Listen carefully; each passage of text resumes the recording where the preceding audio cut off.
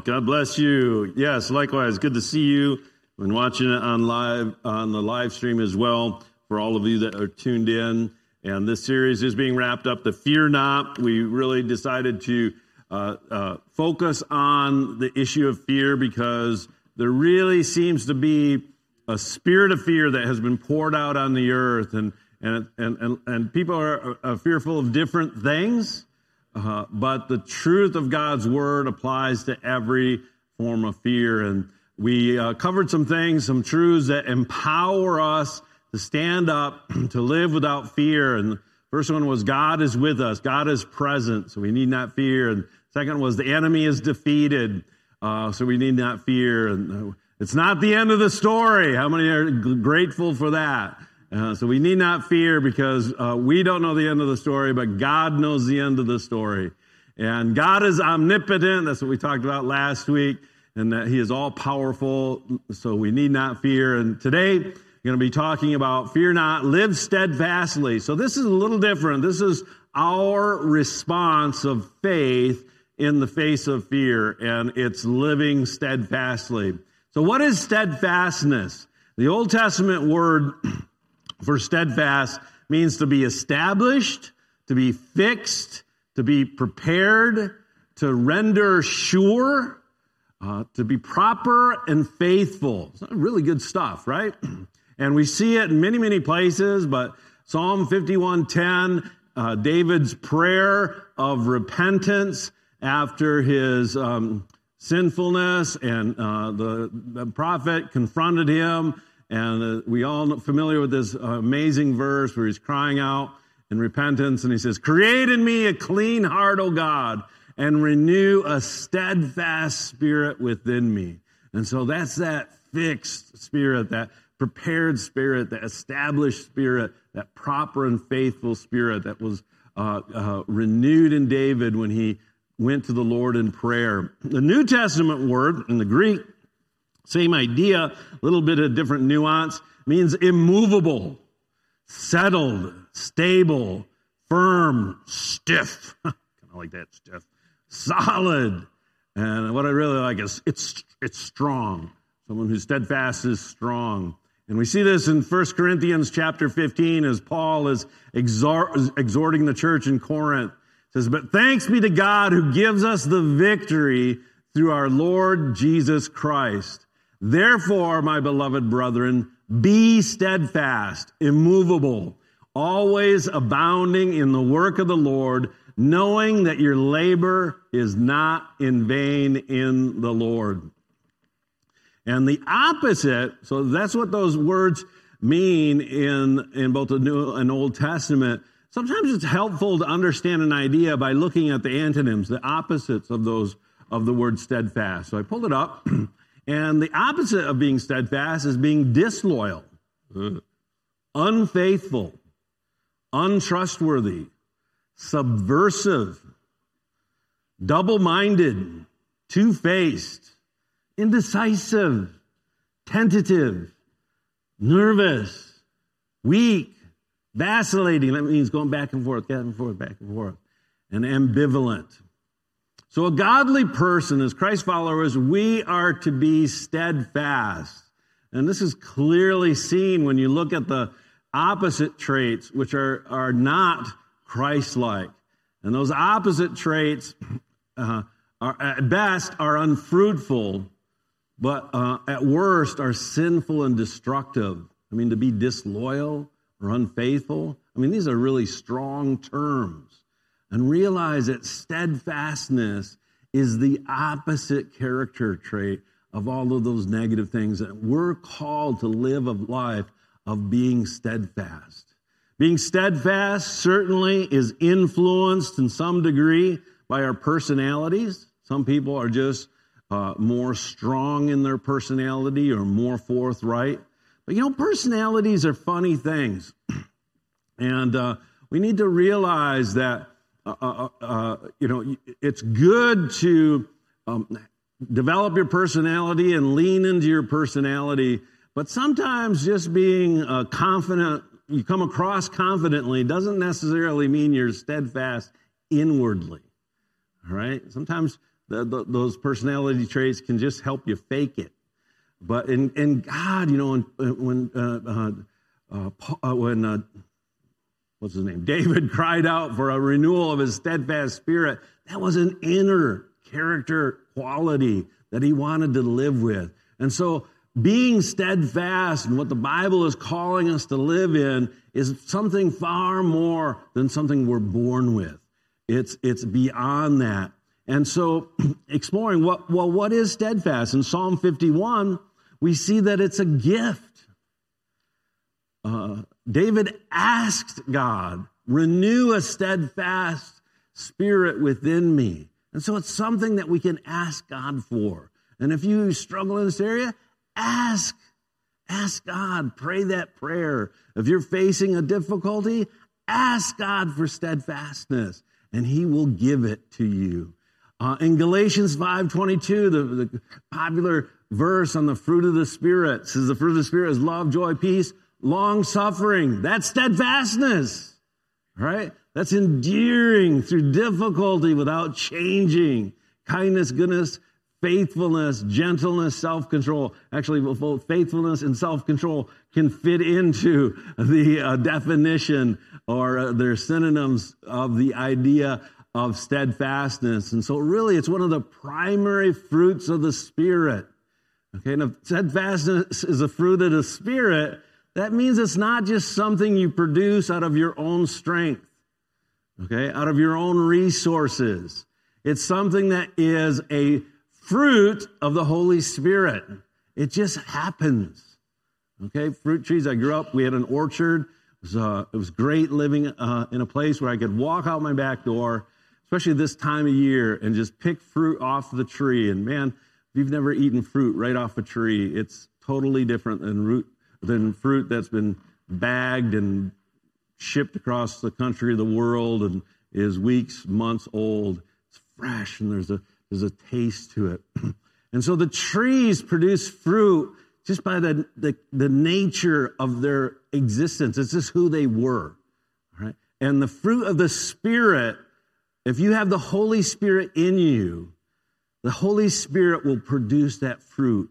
If you just ask and allow the Holy Spirit to dwell within you and allow the Holy Spirit to produce that fruit through you. Does this make sense? And that's not something you have to strive to accomplish. It's something that grows as you allow the Holy Spirit to live in you. But in 1 Corinthians 15, the other verse we read, it's not a gift, it's not a fruit, it's a command. Therefore, my beloved brethren, be steadfast, immovable. So when we choose to respond to the command of God and behave based on God's word and his nature rather than on our own feelings, you can feel afraid or you can feel overwhelmed, but when you choose to respond to our circumstances out of that steadfast spirit, then you step into living a life of faith. And that was just a real short video, I think it's about 3.5 minutes long, about a man who lived 1 Corinthians 15:58.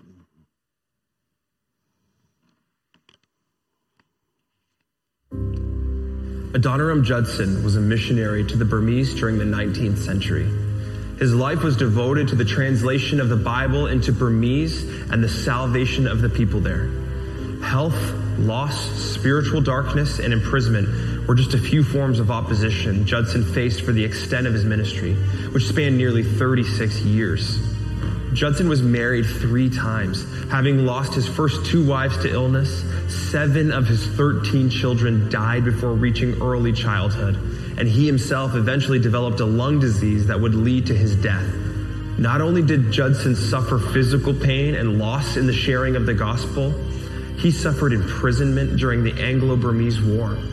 For 17 months, Judson was bound by iron and fed very little, sometimes being suspended by his feet. As terrible as his imprisonment was, the worst opposition came upon his release when his father, wife, and child died, leaving him alone and doubting his motives for missionary work. Judson retreated from the world and utilized self-denial and isolation as his means of survival. After a 40-day stint alone in the jungle, he wrote, "God is to me the great unknown. I believe in him, but I find him not." Adoniram Judson had picked up his cross to follow his Savior and found himself suffering alone in the jungles of Burma. The news of his brother's passing, a brother whom he believed had found faith before his death, began his immersion from the darkness. It was during the year following this great darkness that the spiritual efforts in Burma began to take root. Had he given up, he would have missed the fruit of the following years on the mission field. And today, his faithfulness continues to bear fruit, as nearly 3,700 congregations in Burma trace their heritage back to this one missionary who stood firm in the gospel of Jesus Christ.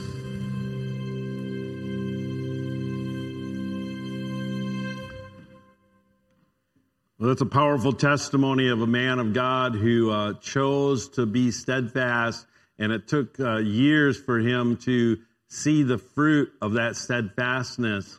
And you may not know this, but we had a young woman that was part of our church, actually moved to Burma, it's now called Myanmar, and served for quite a few years as a missionary. And as a result of her serving there, we had a pastor come and share here of his ministry in his church. And so we've actually had someone that was pastoring a church that's part of the fruit of that man's labor share here in our church. And so that connectedness of the church worldwide, the fruit of one person being steadfast in the midst of severe persecution and opposition and trials is so powerful, literally can change the world.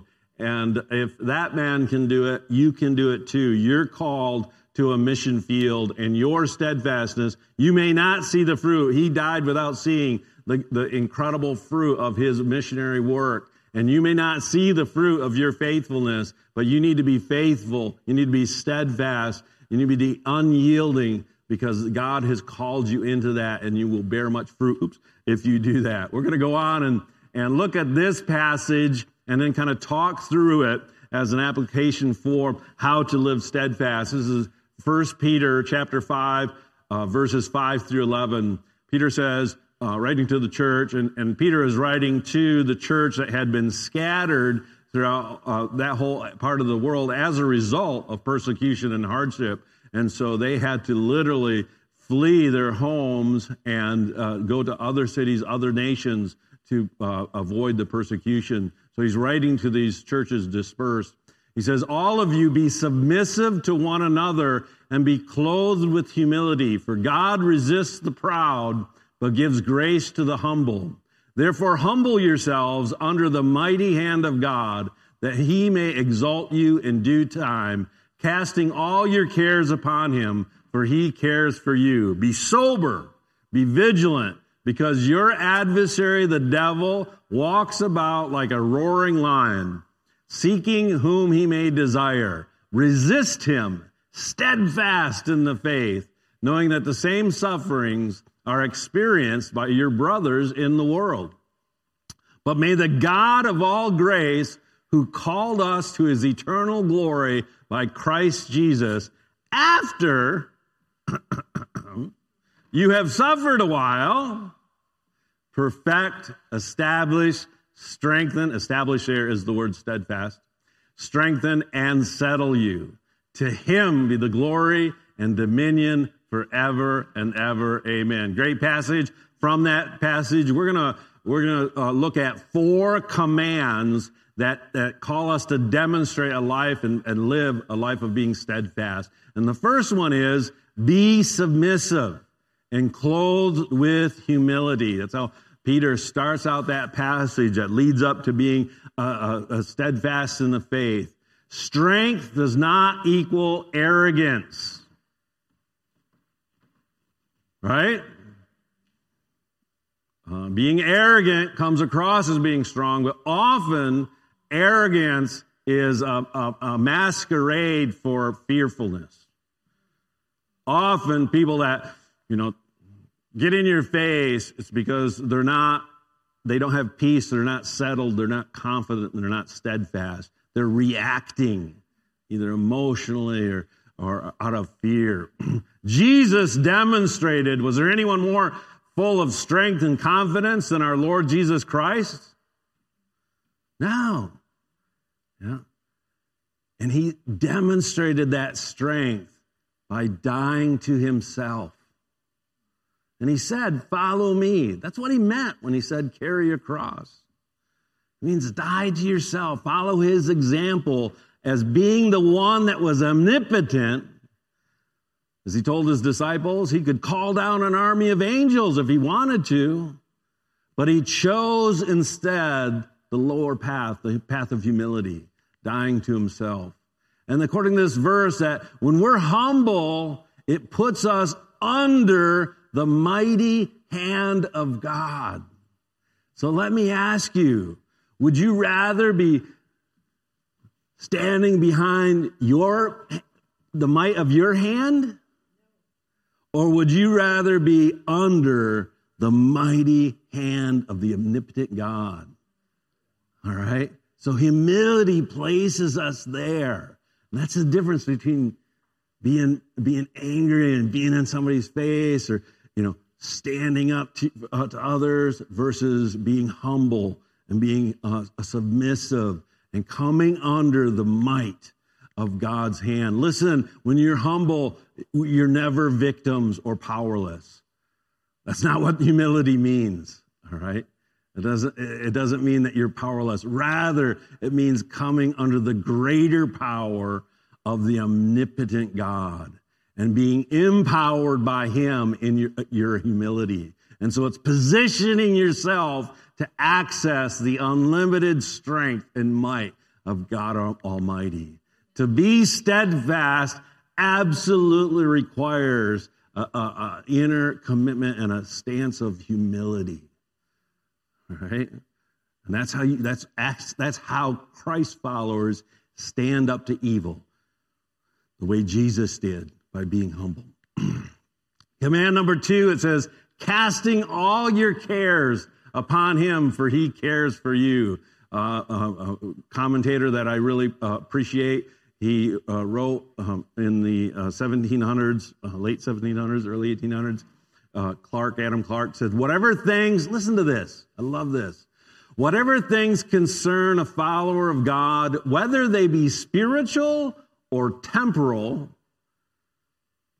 or whether in themselves be great or small, God concerns himself with them.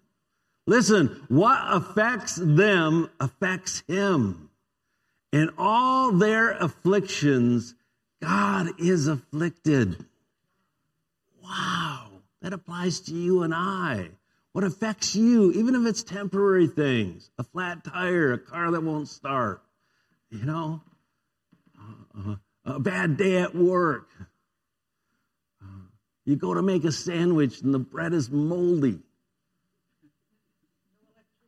And there's no electricity. It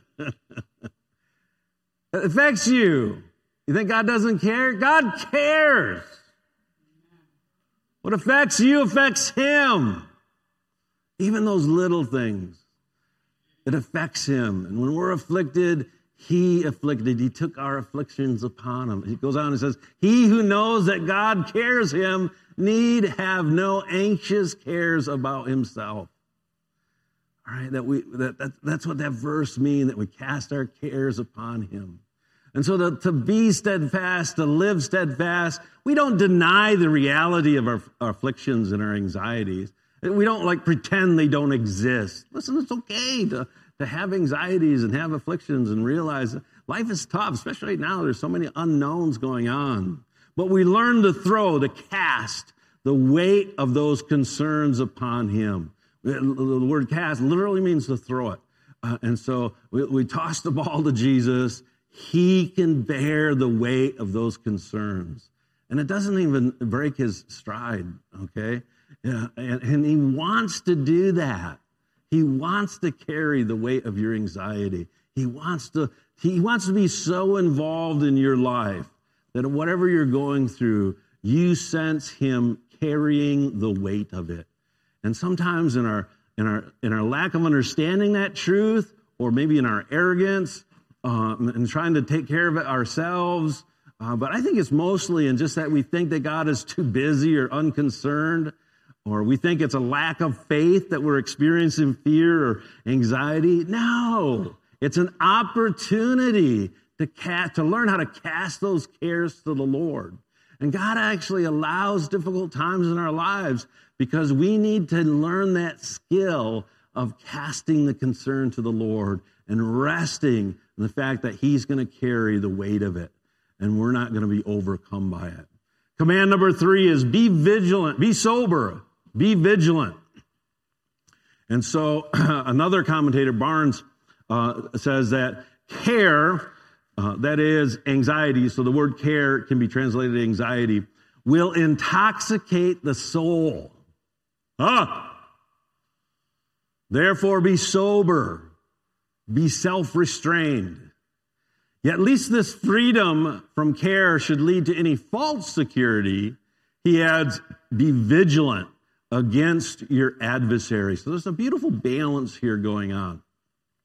Any intoxication, we know, is harmful. It's not wise. It leads to sin. And that doesn't mean just drunkenness. Obviously, it means intoxication of that form. Here, it's being overcome with the cares of this world or the stresses of our day. That can be equally as harmful as being overcome with alcohol or other drugs. Sober means to be in your right mind, not under the influence of anything or anyone other than God, right? Intoxication is coming under the influence of drugs or alcohol or whatever.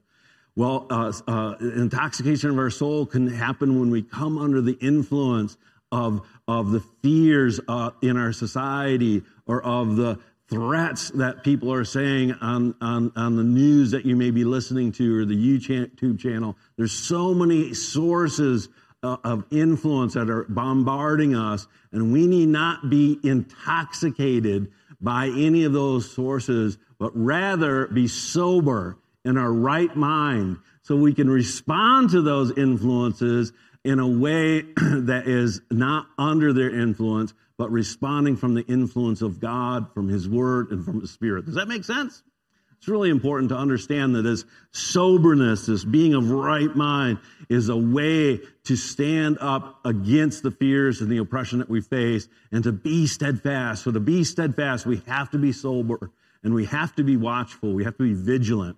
Command number 4 says, resist him, steadfast in the faith, knowing that the same sufferings are experienced by your brotherhood in the world. All right, resisting the devil requires that we understand that behind all of the things we're experiencing, everything that causes us fear or anxiety or trouble, every type of oppression, behind all of that, there's an enemy. Now, it doesn't mean that the enemy actually is possibly, sometimes he's actively involved in causing the problem. But often, it's just a problem, okay? Whether you're a Christian or not a Christian, your car is going to break down. Does that make sense? Whether you're a Christian or not a Christian, you're going to have trouble at work, all right? You're going to stub your toe. People are going to get mad at you. And so some things are just life. But as a Christ follower, the enemy is always looking for those opportunities to push at that moment on your soul to make you think God hasn't seen that. God has forgotten you. God's abandoned you. You're hopeless. And so the enemy uses those things that just naturally happen to push against our faith, to try to break our resolve, to break our confidence in our Savior. And then sometimes, actually, the devil is actively involved, especially when it comes to Christ followers.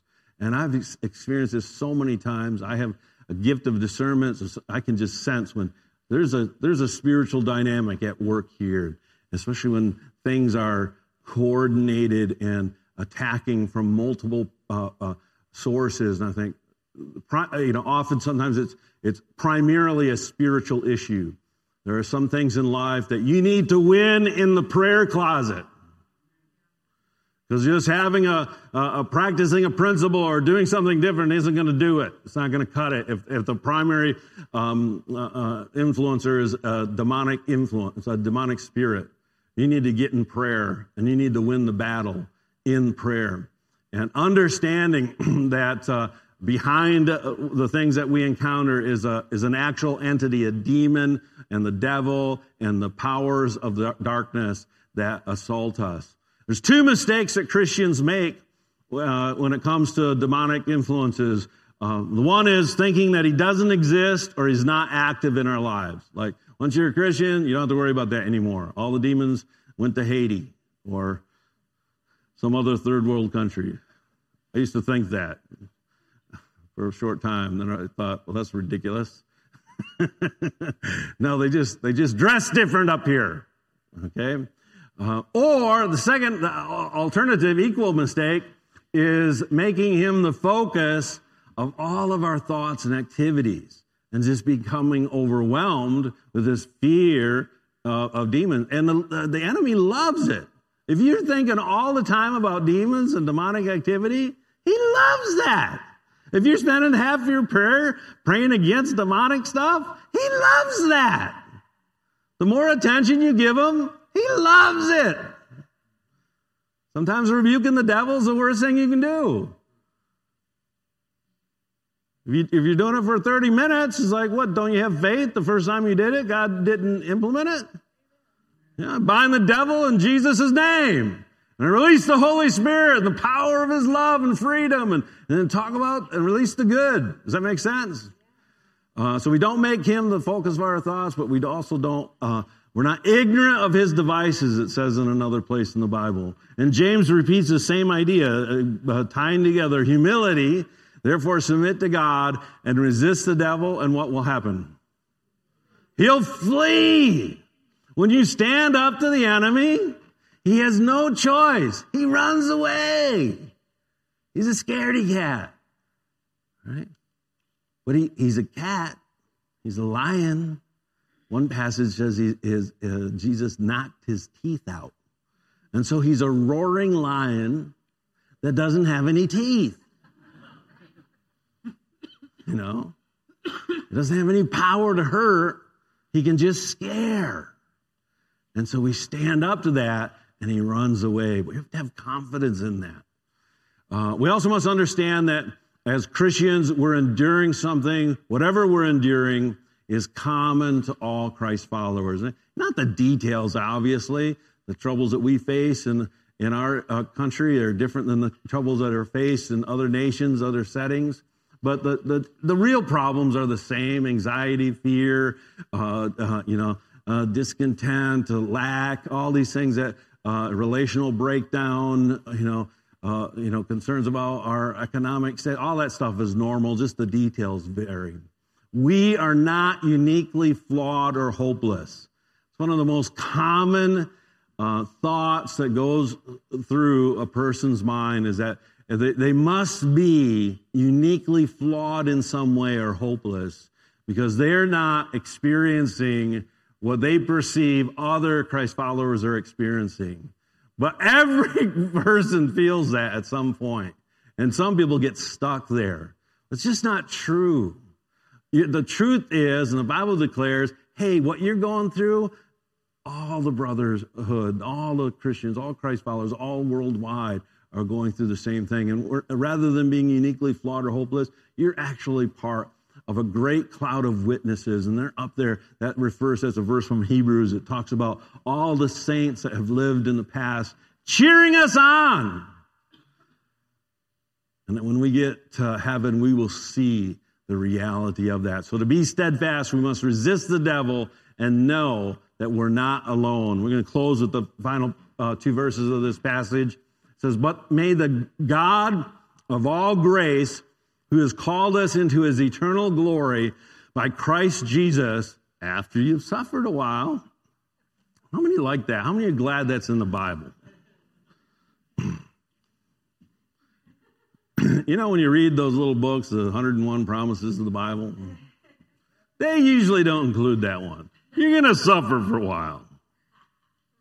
You know why I'm glad that's in the Bible? Because that's the way life is. This is truth. You're going to go through some hard times. And that doesn't mean you're lacking of faith. That doesn't mean the gospel is not true. That doesn't mean you made a mistake. Doesn't mean you missed it. It means you're in the will of God, fulfilling the word of God. Because this is the word of God. And it comes out of God's grace. And it comes as a demonstration that we've been called by our Lord Jesus Christ. After we've suffered a while, to perfect, establish, strengthen, settle you for his glory. And so it requires accepting the grace of God. And if you're here in this room, or if you're watching on YouTube or the live stream or whatever podcast, whatever way you're tuning in these days, if you have not accepted that grace, if you have not responded to the call, the call is an invitation. You get an invitation to something, you have a choice, right? You can click no. You can click not going.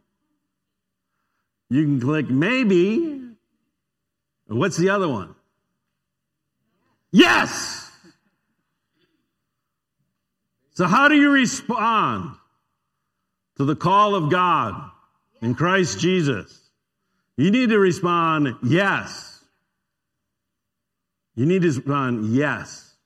And that's a response that flows out of the grace of God. And that yes means that you commit your life to his lordship, that you believe that he died on the cross as payment for the penalty and the power of sin in your life, and that you can live in the power of his resurrection, and that you believe that Jesus is going to return and gather us all to live eternally with him in the resurrection.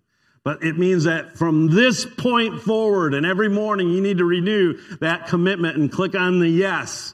And maybe 10 or 12 times throughout the day, you need to click on the yes. You're called, and it's out of grace that you're going to follow the Lord Jesus. And that gives you the ability to endure the suffering for a while during the process of being perfected or being made mature, being established or made steadfast, being strengthened and being settled.